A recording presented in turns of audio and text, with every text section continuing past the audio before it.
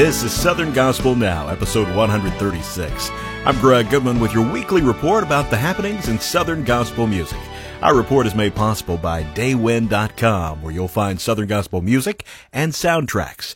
We start with excellent news for the Kramers. Ben and Maria Wolf report that they are expecting their third child, which will arrive in July. We have many Southern Gospel artists sharing Christmas memories this week. Tim Rackley of Anthem Edition shares a special memory about his daughter. My most memorable Christmas that I've had and our family had to be able to experience was the year that Brianna, our daughter, had to have a kidney transplant at the age of 17.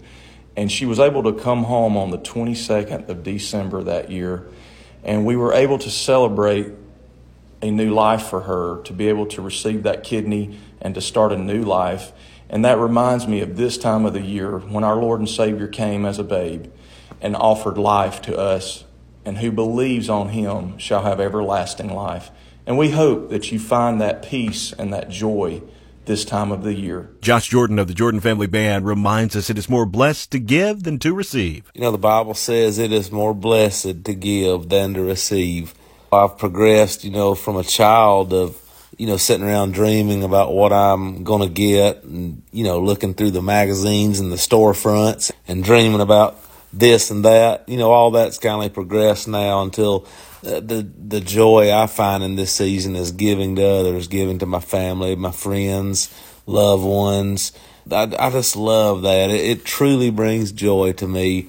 And I really think that is the true meaning of Christmas, being Christ-like and how he is over and over throughout, not just that season, but throughout the year, throughout our lifetime, truly just given to us far more than we'll ever deserve. Grant Gibson of Karen, Peck, and New River loves everything Christmas. I absolutely love the holiday season. This is one of my favorite times of the year, and I love everything about Christmas.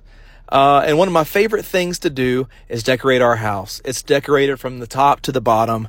And the group gives me such a hard time because you can pull into our subdivision and see our house from a mile away. But I love it. And I hope, my prayer is for you this year that you have the absolute best Christmas you've ever had. And remember the reason for the season and what we celebrate in our Savior, our Lord's birth. That's what it's all about, folks.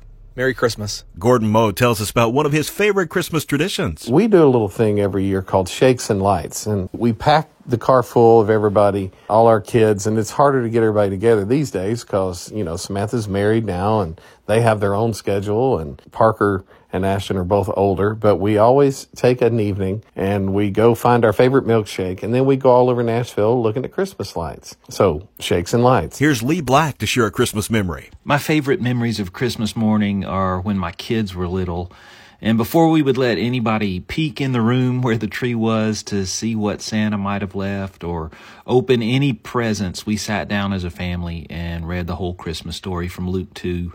And then when the kids started learning to read, they were the ones that read it, even if it took a little longer.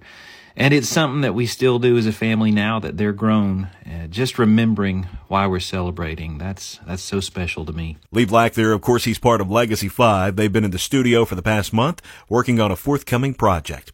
Ernie Haase shares a special Christmas memory from when he was a part of the Cathedrals. One of my favorite Cathedral Quartet memories, I have many as signature sound, but we were invited by NBC to come do the Today Show and to sing some Christmas carols right there in Rockefeller Center. It was cold, it was blistering, you can find it on YouTube, but we stood there and we sang God Rest You Merry Gentlemen and Silent Night in the Big Apple with all those lights on live national television. Yeah, I was nervous. I stayed up all night so that my voice would be fresh because I had to hit a high C at 6:30 in the morning. But what a great Christmas memory. And then we all hopped on a plane and came home, and we hugged goodbye at the airport, and we all went home to celebrate Christmas with our families. Here's Jonathan Wilburn with a touching Christmas memory. I remember every year my dad, he would give us just a little bit of money so we boys could go purchase Christmas presents for our mother. And I remember there was a little pharmacy just down the road from our home, and I could ride my bicycle to it. And I remember going down there, and there was a man that ran that pharmacy by the name of Alan Long. And he knew what I was doing, and he would show me the things that I could purchase with the money that Dad had given me. But I remember going in there and buying a few little things, maybe a Christmas salt shaker or something, just an ornament for my mother. But I remember getting on that bicycle and pedaling so hard back home, I just couldn't wait to put it under the tree. And then I learned how great it is to give gifts. Ricky Carden of the Down East Boys says his family is embracing new Christmas traditions. You know, there are always older traditions that people have in their families for Christmas time, and then as life changes, there are new traditions. And for me, a new tradition that we have been able to do in our home is to have our kids at home and spend 2 or 3 weeks with them, just enjoying time and baking and cooking and just enjoying our time together here at Christmas. That we don't get to see them as much. So I soak in those 2 or 3 weeks that we get to be together. And as we close today, here's a Christmas treat. This is the legend of the candy cane. It's rumored that the candy cane was invented by French priests in the 1400s. It was originally a straight, hard white stick. Legend has it that in the 1600s, a German choirmaster bent sugar sticks into the shape of a shepherd's staff and gave them out to children attending Christmas services. The holiday custom spread across Europe and eventually to America, where around 1900 the candy cane received its red stripes and peppermint flavoring, and the legend of the candy cane was born. The shape of the candy cane is a shepherd's staff, but turned upside down, it's also a letter J for Jesus.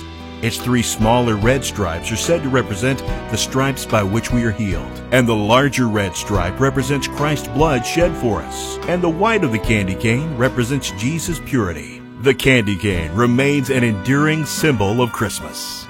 Southern Gospel Now is made possible by Daywind.com. I'm Greg Goodman. I hope each of you have a very Merry Christmas and a Happy New Year. We'll take next week off, but be back at it in the new year, delivering Southern Gospel news for you each week with Southern Gospel Now.